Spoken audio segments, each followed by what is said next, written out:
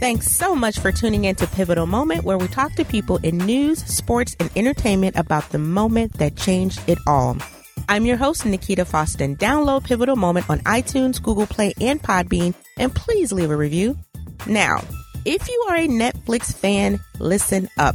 Today's show, we've got Dr. Kelly Richmond Pope. She's the creator and executive producer of the documentary All the Queen's Horses, available now on Netflix. If you haven't, you have got to check this one out. It's the story of Rita Crunwell. She was the comptroller in the small town of Dixon, Illinois, and she stole, get this, $53 million. That's right, $53 million from the town, and nobody knew. It's the largest case of municipal fraud in U.S. history. But how could it happen and nobody noticed? Well, All the Queen's Horses answers that question. The documentary follows the trail of money left behind and an empire of prize-winning horses that Crunwell purchased with that money. Dr. Pope is a CPA and forensic accounting professor at DePaul University. For 5 years, she worked to bring this documentary to life, and now it is here. Now it is on Netflix. Thanks so much for joining us, Dr. Pope. Welcome to Pivotal Moment. I teach most of my accounting classes with the use of film and TV. And so when reading the Tribune one day and saw the Dixon, Illinois story about what the comptroller did, the headline was that she embezzled $30 million. And at that point, I said, wow, this would make for a really great documentary.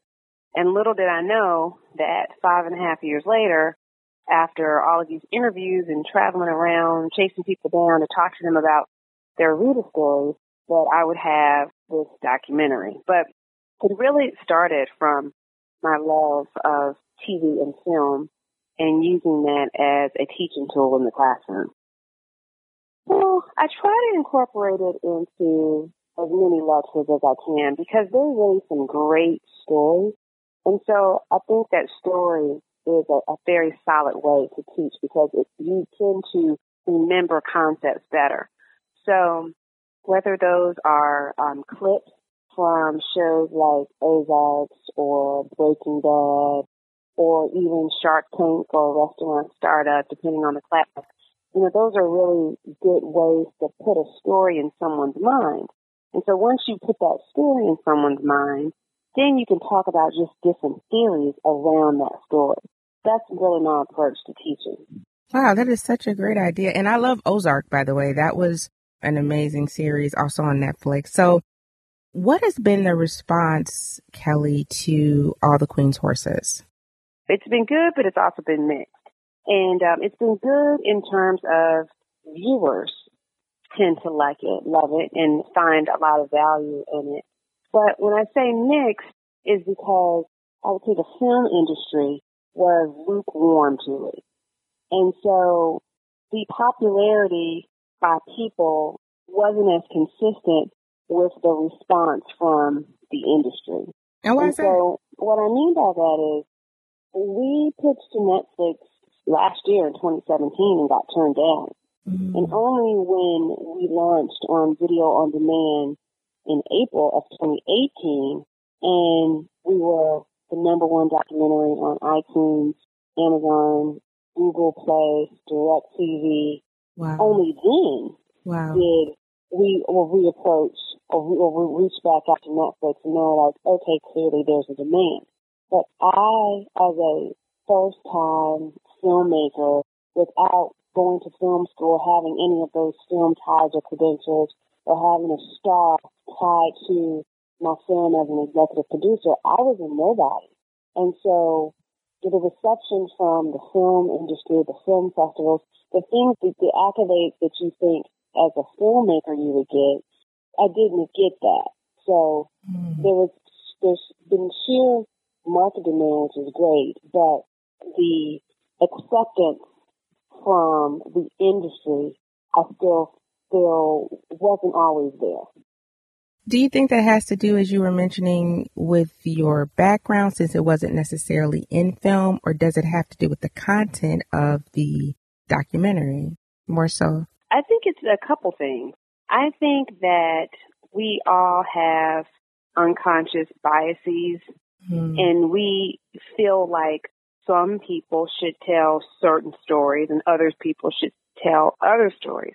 And so I don't know if it was easy for the industry, and industry in air quotes, was ready for an African-American female telling a story about a Caucasian female who committed the largest municipal fraud in U.S. history. I'm not sure I was the person that was supposed to tell that from the industry angle. And so it's interesting because when I look at some other filmmakers, they were accepted in different circles that I think that my film never was accepted in. You know, like I applied to the big film festival that's in Miami. Is it the ABF? American Black Film Festival? Yes. Yeah, ABFF? Yep, ABFF. Yep. Rejected. I was rejected from that festival. Wow. And so it's like I might be a Black director, but the film isn't a Black issue. So I always sort of felt like I never really fit. And so I just don't know if I was supposed to be telling the story from the angle of what people expected. But when you look at my background, I most definitely should be the one that's telling the story. I mean, I worked in forensic accounting. I'm a CPA. I'm a PhD in accounting. I teach. I mean, who better can tell a fraud story that deals with accounting than an accounting professor? I love it. But absolutely. I just don't know if I was the person that should have been behind the camera. That's so interesting. So how have you dealt with that, or how have you confronted it, or have you had to? Has the audience really spoken for you? I think the audience has spoken for me because I don't know where this film would have been without social media. I mean, the Facebook page, the Instagram, posted on LinkedIn. I mean, the social sharing has been phenomenal. When we posted our trailer on Facebook, within a week, I think we had 143,000 views, but yet and still, no reporter wanted to write about the trailer or the film. So I just took it upon myself and did it on my own. But that's typically not how it happens. Like the Hollywood Reporter or Variety magazine, those are the things that you want to pick up on your film, and they talk about, and they release your trailer, and they do an article about it. But for me, it just didn't happen that way. So did the turn of events in terms of getting the notoriety, the respect, and the acknowledgement really happen once social media picked up the idea and started to share it? Is that when it started to change for you and you started getting some of those high-touch moments? Well, I always knew that the story was the people's story. I always knew that it would resonate with people because of Rita Crenshaw had such a huge reach because of her horses. And so the equestrian industry or the equestrian community is a global community. And so wherever Rita's horses went or wherever her name went, the interest for this film went. Right. And so if you never spent any time trying to understand what this project was or what the film was about, then you completely missed that. And you know, this is about the largest municipal fraud in United States history. So this is a historical moment that people now, if you didn't know about it, you should have known about it because it could happen anywhere. And that's what the film is about. So if you never really gave it a chance, you missed out on a big thing. The documentary process began. So during the screening, you started to tell the story of seeing something and then making a call, and then this is what got the ball rolling. Can you tell us that? Well, the U.S. Marshal Service was auctioning off her assets, and the asset that they started with first was this multi-million-dollar motor coach that she used to go to all these horse competitions. And I called and wanted to see it and wanted to film it. That's really how everything started. And when I say everything started, what I mean by that is having a relationship with the U.S. Marshal Service and being able to ask questions and get information when I had questions about the case. At that point, I knew I was going to make a film about it. Okay. I just didn't know if it was going to be like a feature documentary that would end up on Netflix. Right. But I knew that I was going to try to do, a quality piece because you never know where things are going to end up. You don't. Never know. You don't. And 5 years. Why did it take 5 years, Kelly? Well, it took 5 years because you had to let the case in. And so Rita needed to be sentenced. Rita needed to go to jail, and the city needed to sue their auditors, the bank, and the sole practitioner accounting firm.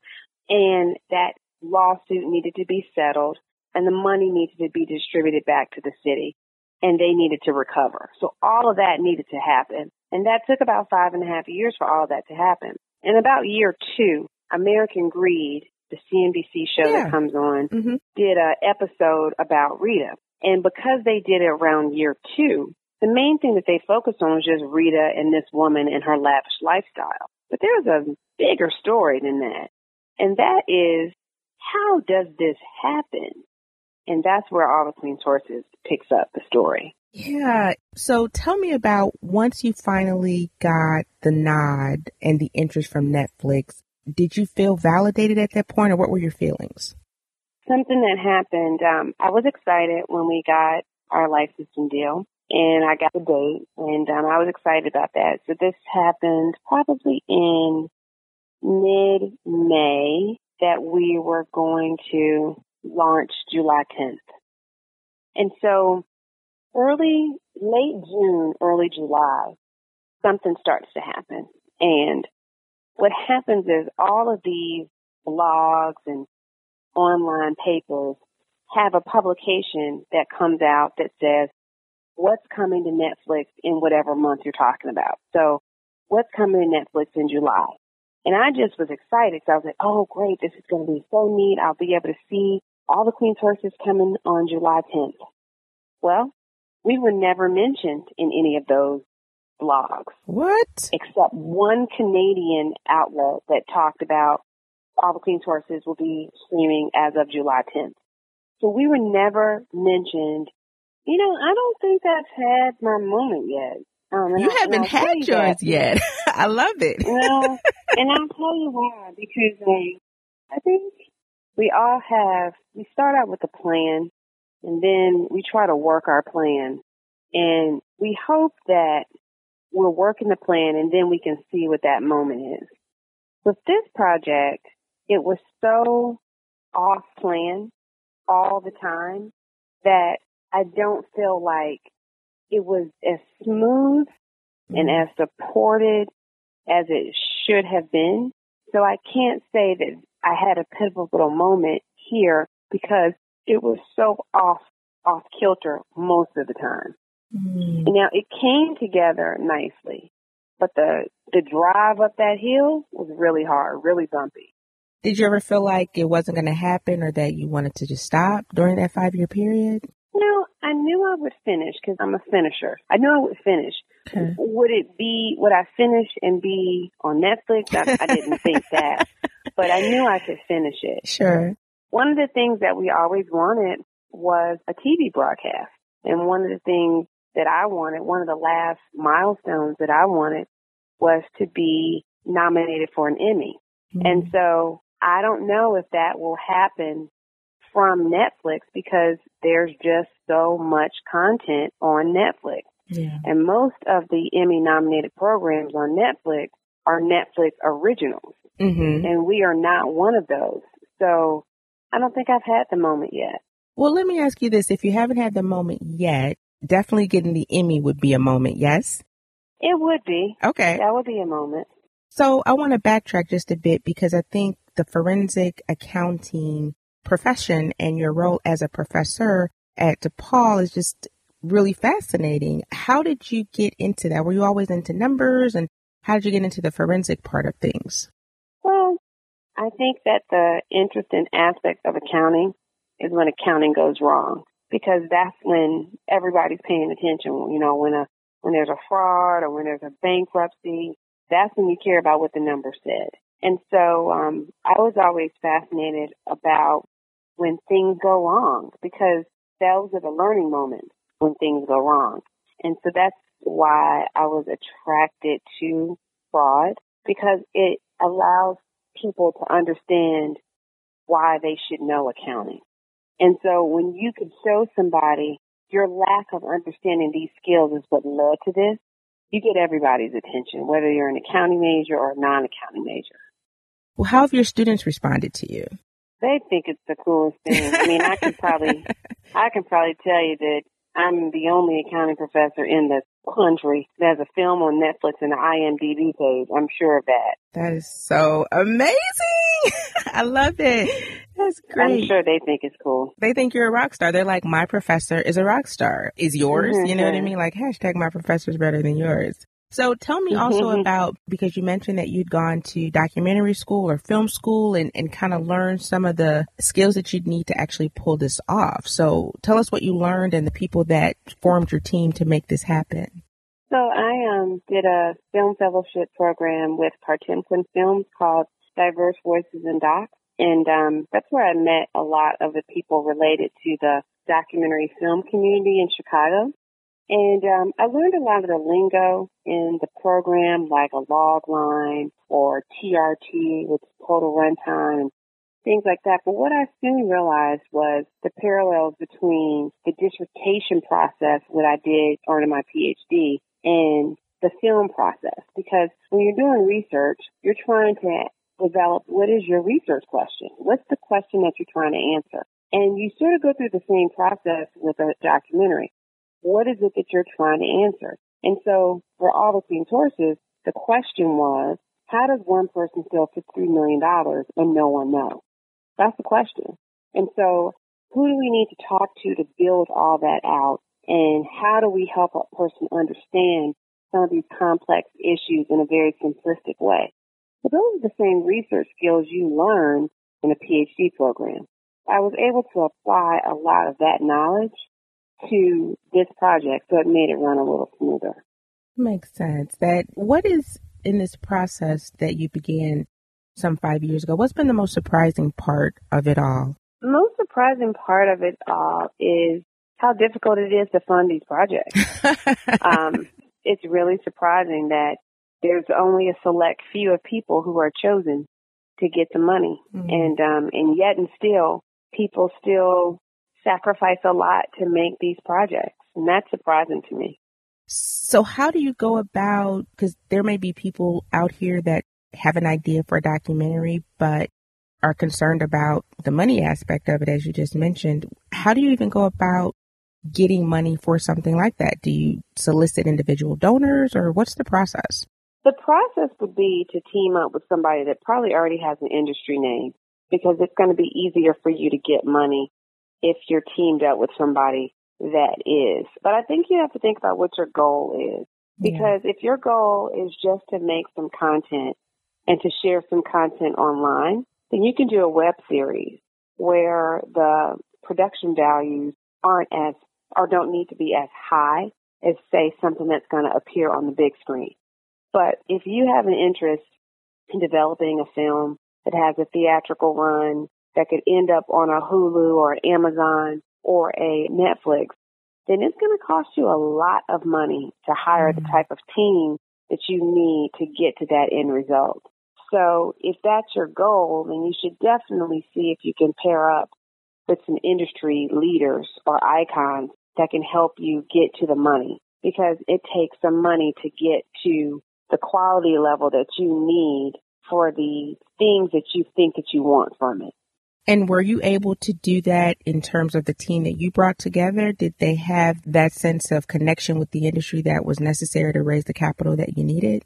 No, they actually didn't. And I went into it thinking that they did, but they actually didn't. Great people, lots of experience in other areas, but in the documentary film, the national documentary film community, I think my team was probably relatively young and newer into the field than, say, some of your more senior level people.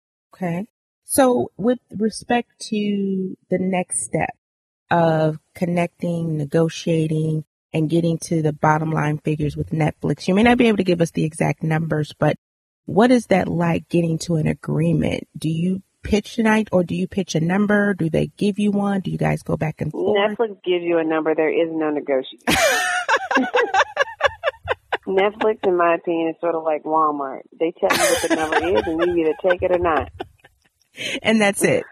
And that is it. Okay. Are you planning to do another documentary with Netflix or with another provider, given this feedback you've gotten? I'll tell you this. The only way that I could see myself doing another film is if I was approached with a budget. And if someone who has power said to me, Kelly, you did a great job on your first project. Here's X dollars to go and do a second one. If I had that, I could say perhaps, but to go about a project the way I had to go about this, I can't say I would do it again. Wow. So tell us, given that wisdom that you now have for someone who wants to do what you're doing, what would be the most important thing to consider and maybe something to avoid? I think the most important thing to consider is it's not a profitable venture. You know, you have to be doing it for some other reason, whether it's marketing and promotion, exposure. But it's a very expensive thing to do for exposure. You need to get as much money as you can up front because the back end is hard. It's often non-existent. Mm-hmm. So you have to almost do this out of sheer passion and not out of sheer profit. Good point. Good point. What do you know now, Kelly, that you wish you had known before you started this? That it's not a profitable venture. Okay. Point taken. But you've obviously gotten to some profit areas now that you have linked with Netflix. So have people been reaching out to you, as you mentioned? Like if someone approached you, have you started getting offers yet? No. Okay. What about internationally? I know that she had these horses in all these different countries that were being sold. Do you see the response internationally different from that here, or is there any difference between that? I think people are equally shocked internationally and in the U.S. Because they just don't understand how a person can do this. So I'm glad that All the Queen's Horses answers that question. Do you personally have, I know someone asked the marshal that was there, do you personally have any feelings of maybe feeling sorry for this person or any kind of like emotional residue that might lend itself to feeling some sympathy for her? The only thing that I always think about is, when you think about arrest, it's hard to not think about race relations and different types of privileges depending on what ethnicity you have. And I often wonder how this would have been if the variables had been different. When it was reported that she stole $53 million, she was released on her own recognizance for a $4,500 bond. And just given the cases of police brutality over something way more minor that happens with people of color, it just makes you wonder how this would have been different if there were different variables for the key players in this case. That's a really, really good point. She did get afforded a lot of latitude. Even after the whistleblower kind of spoke out, she still had some time to kind of operate. She was never forced down to the ground. There were just some things that did not happen in her case, which, as you point out, have happened for much less. Do you think, I don't want to give it away for the folks who haven't seen it yet, but do you think that there was some, or should have been some culpability by the other players, namely the mayor in this case? Legally speaking, there was never any evidence that showed that he was involved in anything. So to arrest him and have him do any type of jail time because he should have known or maybe wasn't minding to store it in the right way probably is not a precedent you want to start. Yeah. Because then you're firing everybody over everything. Right. Some of the folks that you obviously had to interview during that 5-year period were talking about things happening in their own backyard, so to speak. So was the response or the reception from the townsfolk there, was it pretty positive toward you? Did you get any pushback? For the most part, they were very positive because they had the same question. They wanted to figure out how this happened. And so they were appreciative that someone was trying to dig into this further and figure it out too. Okay. It's an amazing story. Anything else, Kelly? This has been so insightful. I feel like I want to go out and do a documentary, but I have no topic, no subject, no direction, but I'm so glad that you do. And I think what you share will be really, really helpful. What do you expect Netflix, or what do you expect All the Queen's Horses to do going forward? Like, what do you foresee happening in the next year, 2 for your baby? I really don't know. I guess it'll just keep spreading and sharing a message with people, but I really don't know. Will you be traveling more to promote? And like, what will be your next stop? How can people kind of meet you, shake your hand, and ask you questions going forward? I'm not. No, that was all net last year. I'm done with that. You're done? Mm-hmm. Talk a little bit about your podcast and where that can be downloaded and what that is about, because I think that's also pretty interesting and a part of this big story. So I put it on pause right now. Okay. So it's on iTunes and Google Play, and it's called Nothing But the Truth, but we're just sort of trying to figure out what makes sense. Yeah. Again, you need to understand the business model in podcasting because it takes time. And so, Yes, what is your ultimate goal? And my ultimate goal isn't necessarily to put all my intellectual property out in the space for free. So trying to figure out how to get it popular and get advertisers who want to be on it. That, you got to figure that out. Well, you have the mindset to do so much. I have no doubt that you won't figure that out easily, quickly, and we'll be waiting. So I want to thank you so much, Kelly, for making time to talk with me and talk with us and for sharing your story. If you have not seen All the Queen's Horses, please check it out on Netflix. It's really, really amazing, as is Dr. Pope. So thank you again, and best of luck. Thanks. And we're also still on iTunes, Amazon, Google, DirecTV, Xfinity. We're also there too. Excellent. And where can people follow you personally, or if they follow you, they'll find All the Queen's Horses as well, right? Yeah. So I'm on all the social stuff, and it's just at Kelly R. Pope. Okay. Awesome. Handle. All right. You heard it. That's at Kelly R. Pope for all of Dr. Pope's social media platforms. If you want to follow, like, and share, or watch the trailer, or learn about the making of All the Queen's Horses, it is an amazing film. You will not be disappointed. I urge you to check it out today on Netflix. And let's hope that Dr. Pope continues and has more plans to share more stories that we cannot believe, but we need to hear. Coming up on our next episode in our Women Who Rock series, we'll talk to retired female quarterback, female quarterback, Sammy Grisafi. Although she's retired from the Chicago Force, she's turned her sights back to music with another Grammy-worthy album soon to drop. Her recent release, It's All Un-American, has a message for Donald Trump. You don't want to miss it on our next episode of Pivotal Moment. Download and subscribe on iTunes, Google Play, and Podbean. Thank you so much for listening. I'm your host, Nikita Foston. We will talk to you next time.